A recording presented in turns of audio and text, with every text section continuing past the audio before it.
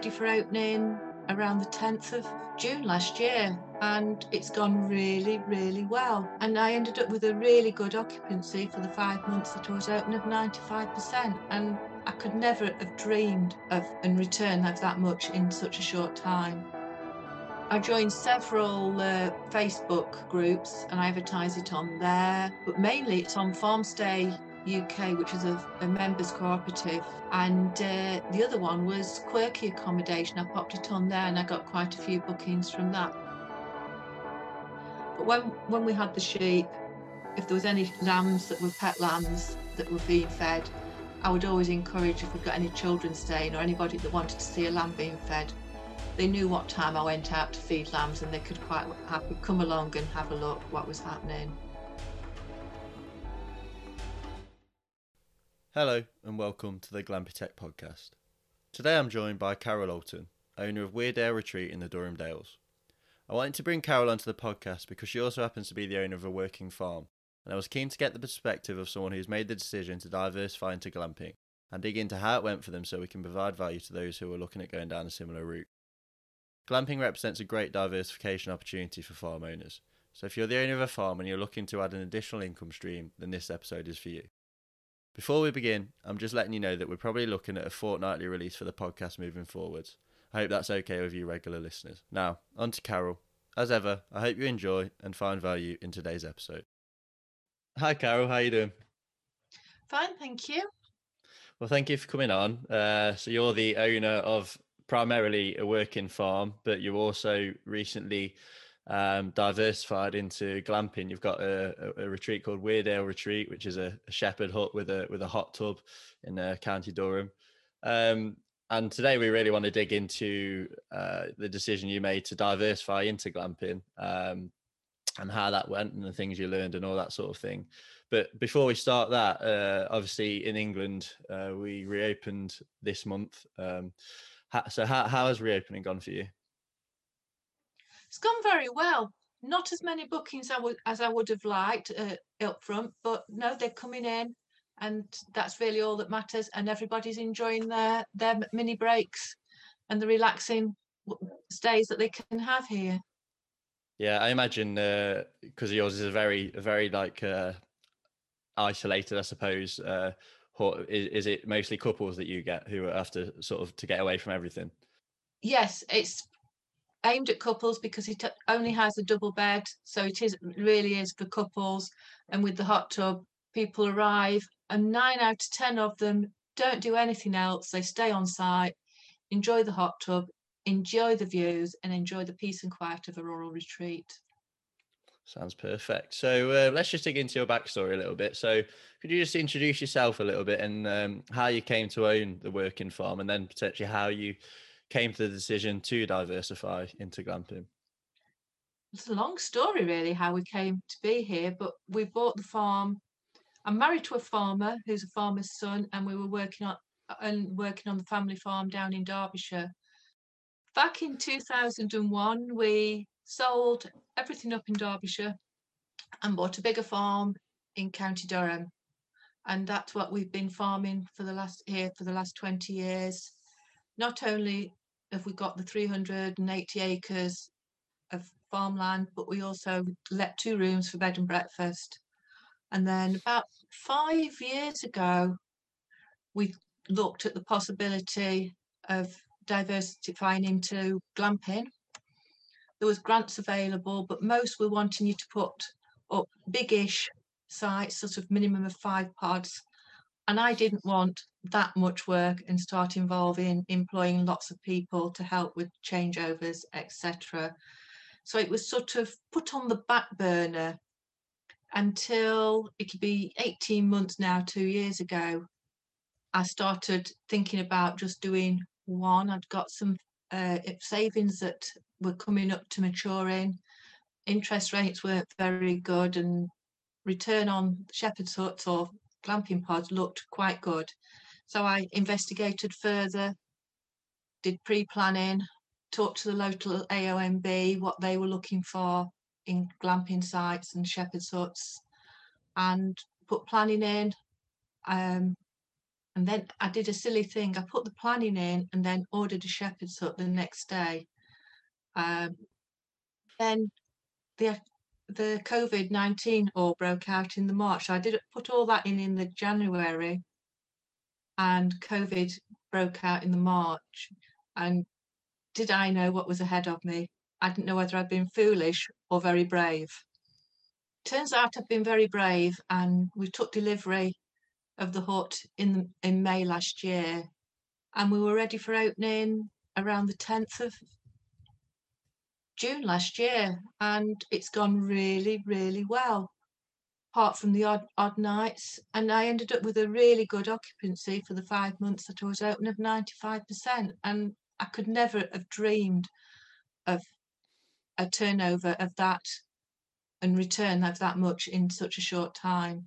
So that's just hoping that 2021 is just as good with the year of the staycation. Yeah, and you mentioned there you did pre-planning. I know not everyone goes through pre-planning, but it's something that we quite often recommend to our clients because sometimes it can save them a lot of financial and emotional heartache if the council just don't want the site to be built at all, and it's expensive to get a full planning application rejected. How did you find the pre-planning process? The pre-planning process was simple. They just rubber stamped it. Okay. But in the meantime, we decided to change sites that I was looking at, and we'd gone from looking at a pod to a shepherd's hut in between the pre-planning going in and the full planning application going in. And the only downside was the access, because it's a single track from the main road to the farm with very few passing places, and there was one stretch which they insisted needed more passing places, but we managed to prove that there is passing places and that two vehicles can pass on the lower part of our drive. Yeah, I imagine it was fairly straightforward considering it is a very small development, isn't it? It's not like you're installing 20 pods and creating a whole new development. Is it quite integrated onto your farm? It's one pod in the corner of one field next to the farmyard or near the farmyard. I don't want it to sound as though it's a smelly place, because it isn't, but it's next to the farmyard, just down from the farmhouse. And although when you're there, you feel that everybody can see you from the farmyard, in reality, you can't be seen. Mm. And people realise it is that they are hidden away. It is in the corner with high walls around them, and they can just look across at the views across the other side of the valley. And what made you opt for a shepherd hut over a glamping pod or say a tent structure? I'd never even looked at tent structure. That never even came into the equation.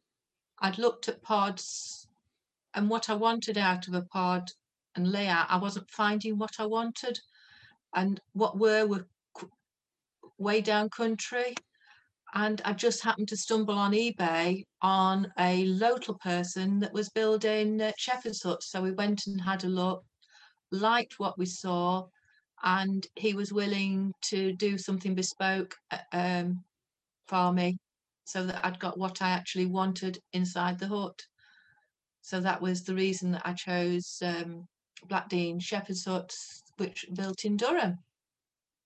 Nice. And you've obviously gone for a hot tub as well. How have you found that in terms of the maintenance of it, but also how it's affected demand for your site? The demand for the site is the hot tub is the main draw. Yes, there is some maintenance, but we've gone for a wood-fired one, so that ideally needs emptying daily and refilling. We clean it and sterilise it every changeover, and it is then left to each guest to refill as needed for the amount of times they use it during the stay. I suppose because sometimes people can be put off by the maintenance, but I suppose if you run a working farm, you're going to be getting your hands dirty and stuff and doing all sorts of odd jobs like that as well, aren't you? So I imagine it just fits quite easily into your schedule, does it? Yeah, and the pot, you drain the water out, and there is yes, there's a bit of a certain amount of cleaning to do, but with it being a wood-fired one, there's no filters or anything to maintain. You haven't got to keep checking all the pH levels and everything. Yeah. You fill it, heat the water up with a wood fire, and then once it's up to temperature, you just need to keep the odd log going on to keep it where you want it, and then empty it each day. Or some don't empty, others do. But ideally it should be emptied every day. Yeah. Yeah, and so obviously the glamping journey, I'll say, you know, the process of going from the idea of having a glamping site to getting it up and running and open and welcoming guests is it varies in length and in difficulty depending on the site and the council that you're dealing with. How did you find the whole process from idea to completion?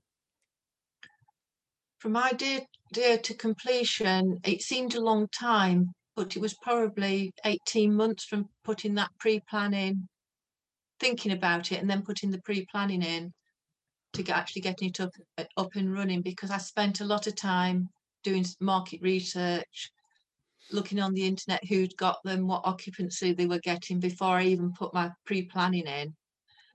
And then I was looking at the shows over the summer to what huts and pods were available and where people were, and going to places like the glamping show so that I could see what was on offer. I did the glamping show and the farm innovation show at the NEC to have a look what was available regards in the huts, hot tubs, barbecues, fire pits, all the little extras that you put on, and outdoor seating. Whether I've taken them all into account is different, but it's looking what's available and what people might like to have. Yeah, and you mentioned market research there. We see it as an important part of the process as well. We offer it in our feasibility studies. How did you find that doing your own market research helped you in the process? I thoroughly enjoyed doing it, and with being a member of Farmstay UK, I was also manning the stall there, so I was talking to different people that had units as well. So I was doing research without realizing I was doing research in some ways, and just going out and talking to different people. I thoroughly enjoyed doing that bit. The hard work was actually sourcing things and getting things delivered on time once you'd ordered them. Would you say the sourcing and delivering was that the most challenging part of the process, or was it something else? The most challenging part was actually getting the hut onto the site that we'd chosen. Um, in hindsight, we should have taken a wall down and taken it in from the top rather than trying to get it up from the bottom, because it was it's on a bank, and we built the bank up, and the bank, we should have gone in from the top of the bank rather than trying to pull it in from the bottom. But that's another story, really. Mhm. And we see Glamtech, we see marketing as an important aspect of any glamping site. So how do you promote your site? I know it's got a couple of online, you know, it's like you've got your own website and it's on Facebook and things like that. So how do you promote it online? It's on I've got a Facebook page for Newlands Hall Farm Holidays, and we promote it on there alongside the bed and breakfast. It's got its own website. I've I joined several Facebook groups and I advertise it on there. Um, but mainly it's on Farmstay UK, which is a members cooperative for farm stay and rural accommodation. And the other one was quirky accommodation. I popped it on there and I got quite a few bookings from that. But farm stays did me really well last year, and my own website. Okay, and so with your site being on a working farm, do you incorporate any side of the actual farm into the experience, or do you like to keep it separate for the guests at all?